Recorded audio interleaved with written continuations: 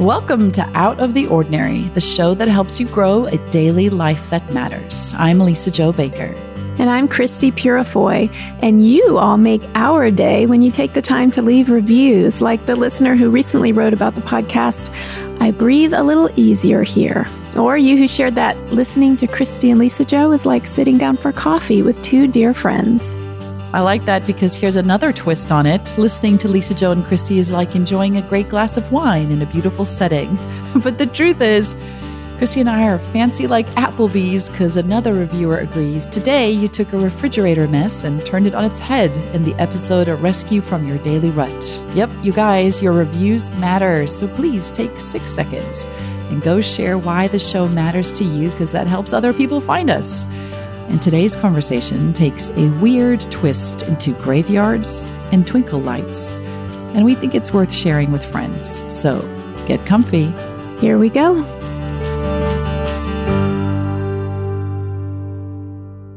Christy, we like to talk about here about how to grow a daily life that matters. And we talk about how the ordinary is beautiful. But I tell you what, nights like last night remind me that not only is the ordinary beautiful, it really is the stuff of movies. Like movies are based on the back of the beauty and majesty of ordinary life. Movies unpack things we take for granted and they light them really well.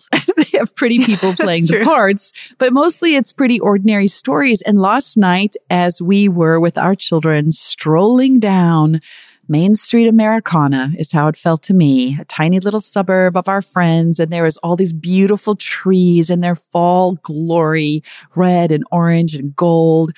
And there was a smell of fire pits in the air. And then there were all the little children dressed up in their trick-or-treating outfits and all the parents walking behind them. And I took a picture because it is every movie of my childhood that I watched about America.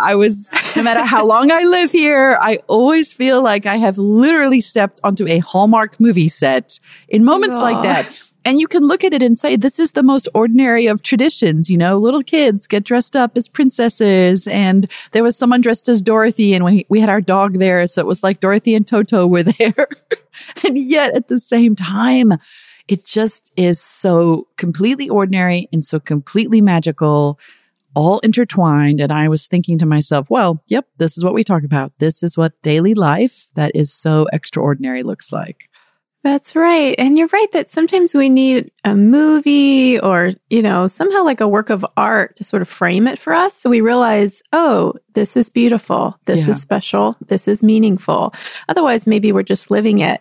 So that reminds me that, so you're saying that about movies. And then I had a few, so I shared some photos from our own family and neighborhood Halloween celebration. And a few people commented who don't live in the US, who live in, I think they're in the UK, and said something like, oh, that's so American.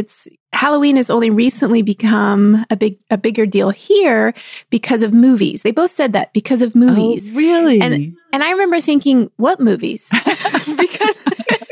because I'm sort of unaware of movie representations of Halloween because if I saw it, it just looks so ordinary to me, so my thoughts about Halloween are just like living it year after year, growing up and doing it with my kids. And so I actually thought, movies, what movies? But I think it's what you're talking about, like whether we're in the culture or out of it, like movies and other forms of art, like kind of, I don't know, they pull us outside of it just enough. Or maybe they light it well, as you say. Yeah. And we can see it for what it is, which is really helpful sometimes to like see what we're actually living, what we're actually cultivating. Right. And it's not like there's a movie about trick-or-treating, I guess, unless it's a horror movie, which I would not have watched. Yeah, no. But often, to me, it's like the background that's layered into a plot, right? So there's a moment where a family trick-or-treats, or there's fall foliage scenes that you whip by, or there's kids,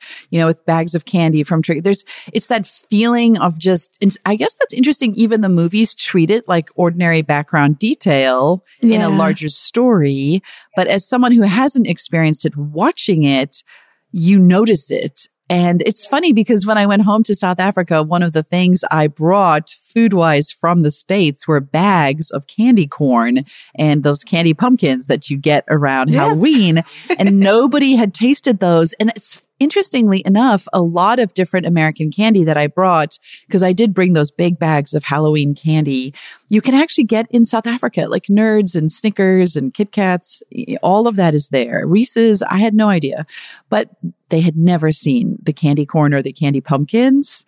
And they were so into it. And then my younger sisters texted me a picture yesterday where their hockey team, their field hockey team, held like a sort of an end of season party or something. And because it happened to be around Halloween, the theme was to dress up like as if it was Halloween. And so they were so excited and they went as, wait for it, like how Americana is this? The two of them went as the pink ladies from Grease. Oh, they were so adorable. I don't know if they've ever seen Grease. Like, I'm not sure like what their frame of reference is for pink ladies. My dad actually asked them, which one are you? And so he told me they were like Googling to find out what were the names of the characters in the movie. But it is that feeling of, when you dress up like that, or I'm walking with my kids, it's somehow a feeling of being part of something you've only watched from the outside before, which is the most interesting thing, especially when you're talking about neighborhoods now, which is what really trick-or-treating is about. Right. It definitely is about neighborhoods. You know, I actually didn't grow up trick-or-treating in a traditional sense, only because we didn't live in a neighborhood where there were a lot of kids and I don't know, it just wasn't a trick-or-treating neighborhood. We lived on a busy street. So we would maybe go to a church festival, or I can remember, you know, our community event, or sometimes we might visit a friend's house in our costumes, but, you know, we didn't like go door to door the way my own kids do. But, you know, I've always raised my kids in very neighborhood settings, Chicago, Florida, now here. And so I've been trick-or-treating for many years now. You know, my oldest is 18. So yeah, I think we started when she was 2. So, you know, I mean, we have 2 years. I mean, that's been my whole experience of it. When Jackson was tiny, I was like, oh, it's happening. We're going trick-or-treating. I mean, it's happening. Peter and I were reminiscing last night. And that's the other thing is we always do it together, Pete and I. And often we divvy up parental stuff, you know, you're at the sports practice, I'm at that sports game. But Halloween, we always do together. And he and I were talking about why is that? And I think it's because we love to stroll in this beautiful evening, a fall evening, and just watch. And when is it? It's so rare these days to watch entire neighborhoods come outside. Exactly. Special, and to watch their reaction to your kids. I mean, there was a year where we lived in a neighborhood in Northern Virginia where it was insane. I mean, entire posses of children would run around. There were so many houses opened up. And toward the end of the night when our kids were flagging, but they still wanted to hit as many houses as possible, I actually remember Peter cruising the neighborhood in a minivan with both doors open. And then our boys would just jump out and like run up to the house, get candy, and jump back in like he was like the getaway driver or something. It was so crazy. So we've been doing it forever, but this year was sad. It's the first year my older teenage sons declined to trick or treat with us. So we're still soaking it in while we can with Zoe, but we have to actually go over always to a friend's neighborhood because where we live, there are not a lot of houses and everybody here is elderly. And so they don't have kids and they really don't do Halloween at all. So we always go and piggyback on another family in their neighborhood. But yes, especially after 2020, seeing all of these people out and a lot of neighborhoods like the one we were in, it's not even like you walk up to the door. They've come all the way out to the road. They've set up a bonfire or a table. They're sitting out in lawn chairs. They're greeting everybody. Everything about it is both pure Americana and universal. There's this sense of how special it is to connect with your neighbors. Yeah, it is very hospitable. And in most American neighborhoods, I can't think of anything else that is rivals it at all. I know my sister-in-law down in Texas, they come out, they have a fire, and she has candy to give the kids, but their tradition is to have some sort of treat for the grown-ups. Oh, so I don't remember, hot cider or popcorn thing. I actually don't remember the specifics, but it's specifically something to fuel the parents who are which is essential. Around. We actually walked by a house yesterday that the parents wanted to go by first, who were leading us through their neighborhood. And they said, oh, this is very important. This is the soda and chips house. And so they always have soda and chips for the parents. And then there was another house where a dad said, parents, we've got something for you too. He said, I work for a coffee company. And so he had this whole cooler with those like iced vanilla latte frappuccino drinks. And it's like, 8:00 at night, but all these parents know they're going to be up with their sugar frenzied children. Everybody's taking coffee drinks from the sky. That is so great. Yeah. So I don't give, treats out to the parents necessarily. Although last night I had a lot of candy and extra. So by the end, I was telling, like, there would be some dads hanging back. I'm like, do you want a Snickers? Yeah.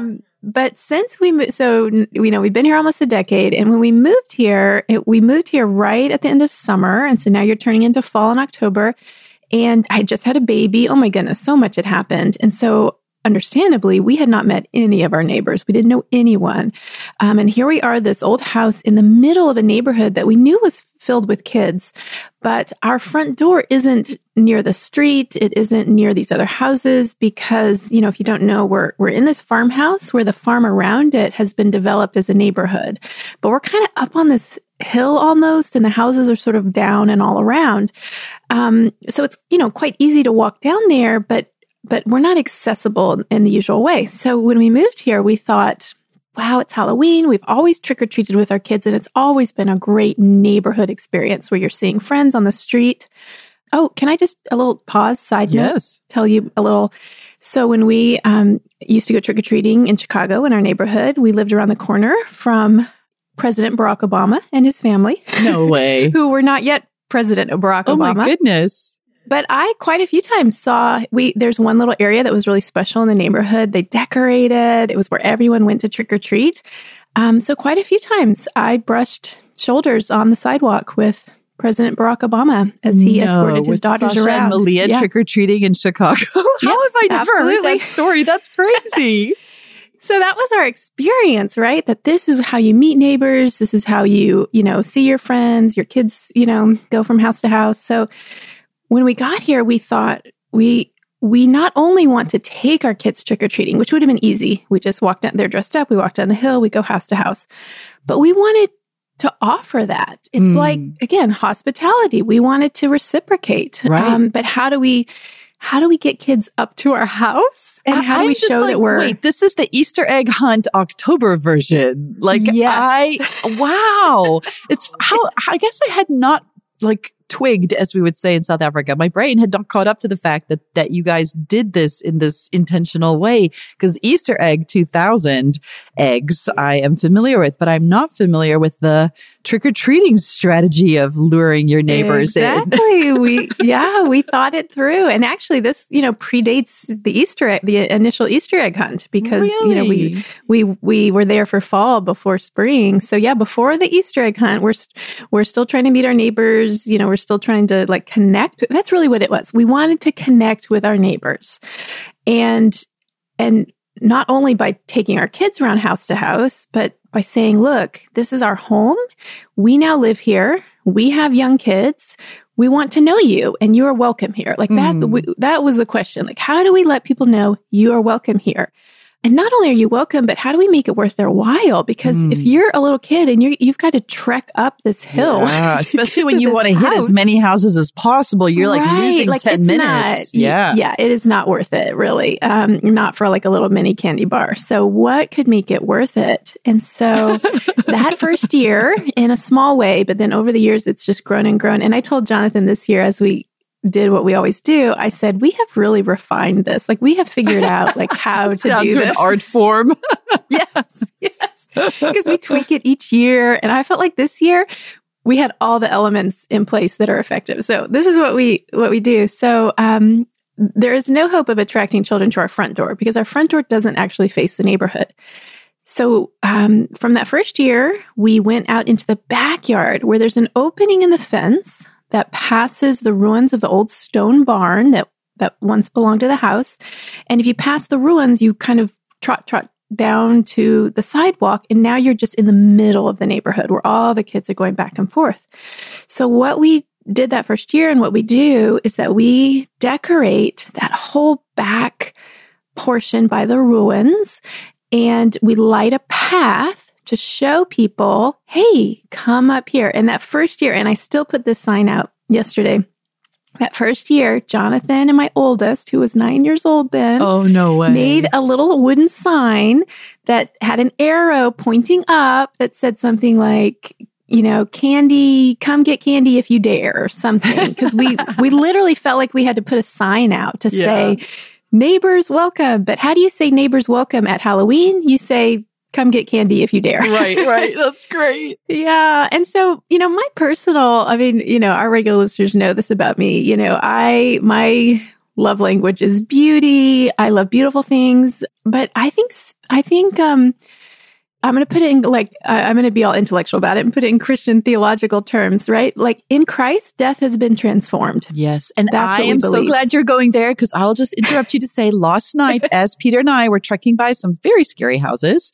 I said to him, I wish Christy was here right now, because she does such a great spiel on how Halloween is actually really important as believers, because it reminds us how death is the doorway to life. So go, Christy, go. Take it away. Yeah. Right. So it's not like, death is bad. Death is terrible. Right. Death breaks our hearts, right? Mm-hmm. Death was, in a sense, never meant to be. Right. But in Christ, who conquered death, it has been transformed so that now, yes, our bodies, we will still die. But of course, now it's the doorway to life. It doesn't have that hold on us. It's not final. It's not the end of the story.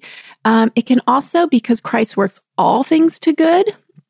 How many stories can we tell of death where Christ's mercy was so evident, where we saw what Scripture talks about, where the death of his saints is precious to him?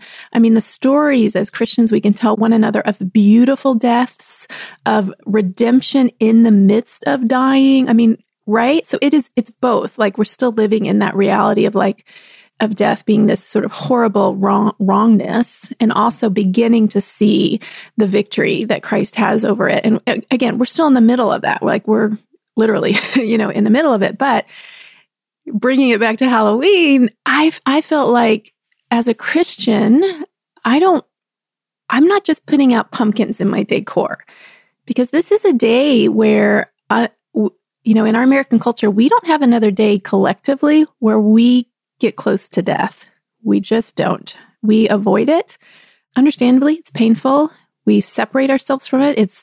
The dying happens out of our homes, off in hospitals. We don't, especially kids, we're just not close to it. And so our Halloween decor, what we decided to do back there by the ruins of the barn that can, look all spooky at night, is we made all these wooden gravestones, and they have crosses and they say rest in peace. And we put twinkle lights around, and it's a graveyard basically. And so it's very appropriate for Halloween. But in my mind, it's also, when we light it with candles and twinkle lights, I'm going to say it's also really beautiful. And then my kids carve pumpkins. And so we have these lit up pumpkin faces, and it's very Halloween. It's very atmospheric. It's spooky. My husband pulls out, he's a fun guy. He's got all the fun stuff. One year he added in a fog machine. So now we can have this spooky fog. So all of that is happening back there. And Lisa Jo, it was so fun this year, because last year with the pandemic, we didn't do it. It was our first year. We had nothing. We just, as a family, spent time together. But to be back out there this year, and all the parents coming up and all the kids, connecting with them again. There were kids who came up and I didn't recognize. And then I saw the mom, and then I realized, oh my gosh, that's your kid. They've grown so much, those conversations. And every parent who came up said, oh, this is so great. You guys do such a good job. Thank you. This is our favorite. And all of those comments just go straight to my heart. I'm like, oh, thank you, Jesus. That we get to do this. And it's like my little Halloween placemaking, I guess. That is Halloween placemaking. Well, there's somebody listening who's very uncomfortable right now. And I just want to say thank you for hanging with us, because I know there are families where this is an uncomfortable thing, the tension between faith and Halloween.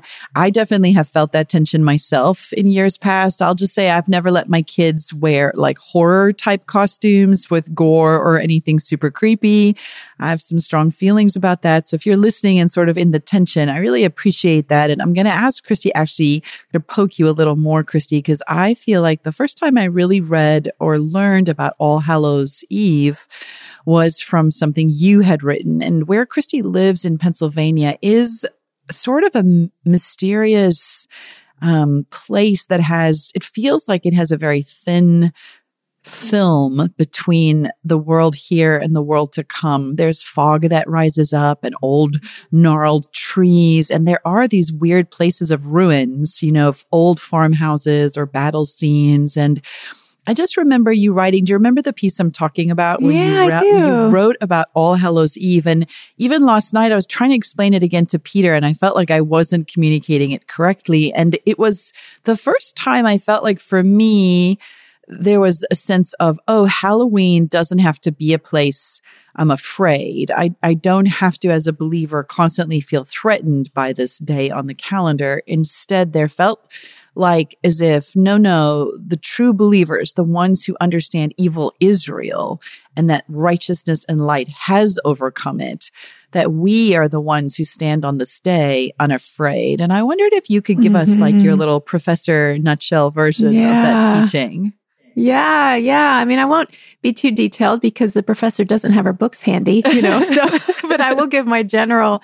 Yeah, it's true. I love living in this place where time is layered in ways that, it just wasn't for me growing up in a part of the country, where history is more recent, or at least material history, not history. There were always people in Texas, but, the houses around and the evidence of the past. But here I live in a place where, I think I remember writing in that piece, like, I mean, there are times where history is so real and present, you think maybe you can see those redcoat soldiers, because I know this was the trail where they walked near our property to march to the Battle of the Brandywine, where they met George Washington. I mean, like all of that history is, and I love history, so it's just right there.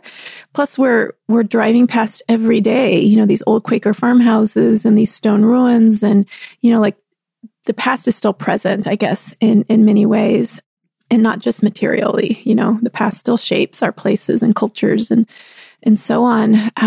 But I think the important thing to note about Halloween, that name comes from, All Hallows Eve.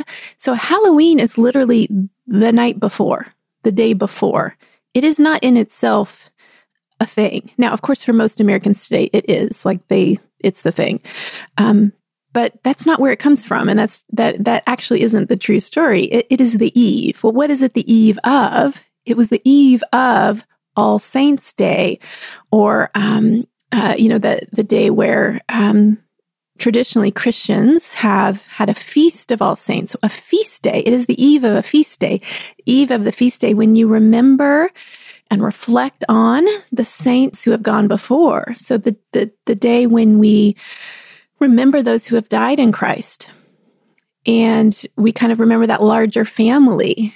We remember that great cloud of witnesses, and we acknowledge that we aren't alone in running this race of faith, but that we have an example of those who've persevered before us. And also, like in more recent history, All Saints for some church communities is combined with All Souls. So now it's even a bigger sense of all those who have died, so a time where we can set aside to remember the people we've lost. Not to avoid, not to distract ourselves from that pain, but to enter into it, but in the light of Christ, which, is a whole different thing. So if Halloween is the eve of this, then what is Halloween?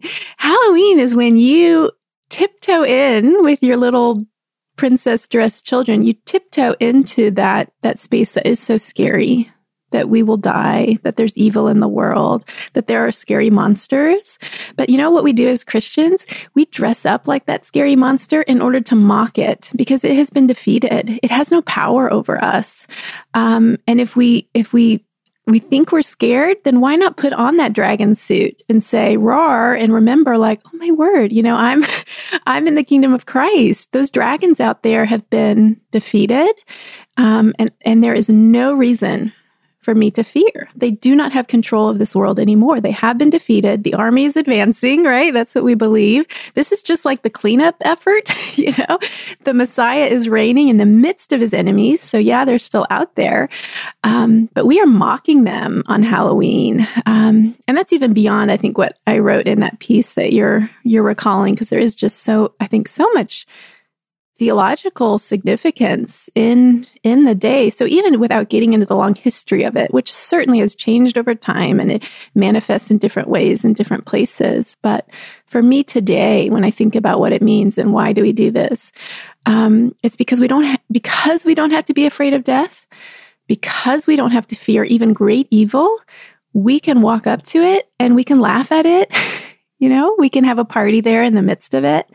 And then the next day, remember those who have died in Christ, and that is, the future that we're walking toward as well in faithfulness. So seeing that bigger picture, I think, has allowed me to enter into it with my neighbors who may or may not be Christians. And our approach to it might be different. And I don't know what they think exactly about our little twinkly light graveyard back there, but I appreciate that when they make it up the hill to my candy table, they're very happy and they're saying thank you. And it is a way of, it's a way of connecting with the neighbors. I'll tell one other little thing. There was a time a couple of years ago, I think someone came up to my little, so I sit at a table there because again, I'm not at the front door, handing out candy. And some family came up and they said, "Oh, thank you so much." And the mom said, "I was reminding my daughter, we have to go up to that house. We have to go up to the little farmhouse." And she was like, "Why?" And she said, "Because that's that family that really loves holidays." Oh, yeah. And she told me that, and I just nodded. I was like, "Yeah." But my first response was, "We love holidays? I don't feel like we love holidays." You love people.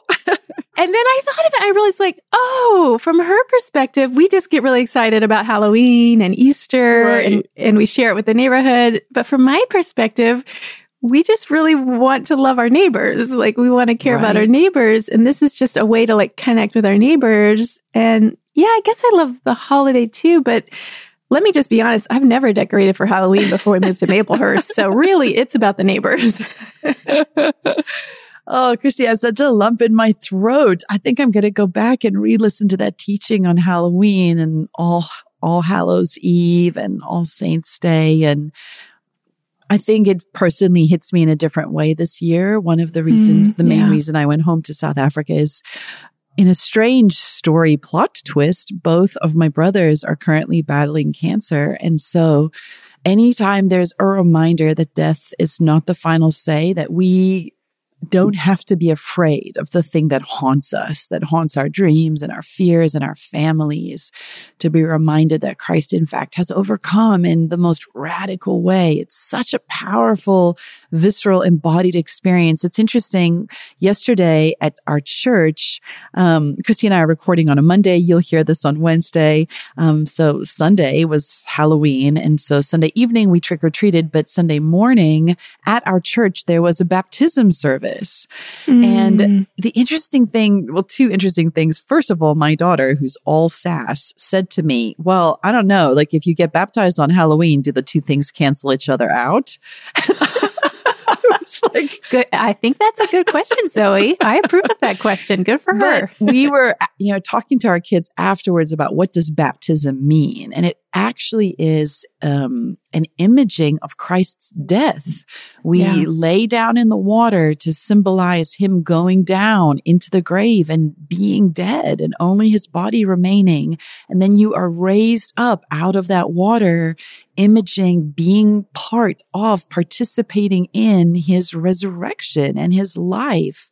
And part of what we were talking to our children about afterwards is as to why things like baptism matter is because we are an embodied faith. Our faith isn't just intellectual or cerebral. We don't just read about it. We act it out with our bodies. Jesus came in a human body. He walked on earth. He, probably, I love to think about this.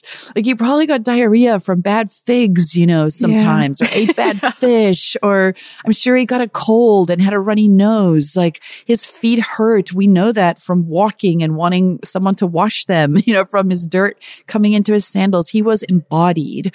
And so I love that our faith has given us these very physical expressions of what we believe. And baptism is a very literal one. I said to my children, it's one thing to watch someone get baptized and it's emotional and beautiful. And then you can move on with your day and think, does it matter? Do I need to get baptized? It is another thing when you climb into water in front of a group of people with your whole body. Like you have an experience there where it's not just happening in your brain. Like your body is wet and you're dunked underwater and sometimes water goes up your nose and, the pastor is saying these words about what it means. Everything about that experience is a very visceral embodiment of our faith. And so I thought it was so interesting that we had that baptism service on Halloween morning. And then in the evening, there was trick-or-treating and kids dressed up and scary monsters and, neighbors coming out. And somehow that day managed to capture how the gospel is about life, but it's also a gospel that recognizes death and isn't afraid of it. That's the difference. It's not afraid of death. And so I needed, I guess, your reminder to pull all those threads together in my head today and to say, what a gift that we as believers can walk our neighborhoods and love our neighbors and remind our children death isn't something you have to be afraid of. That ultimately God is the resurrection and the life. That's what he tells us. But he did die.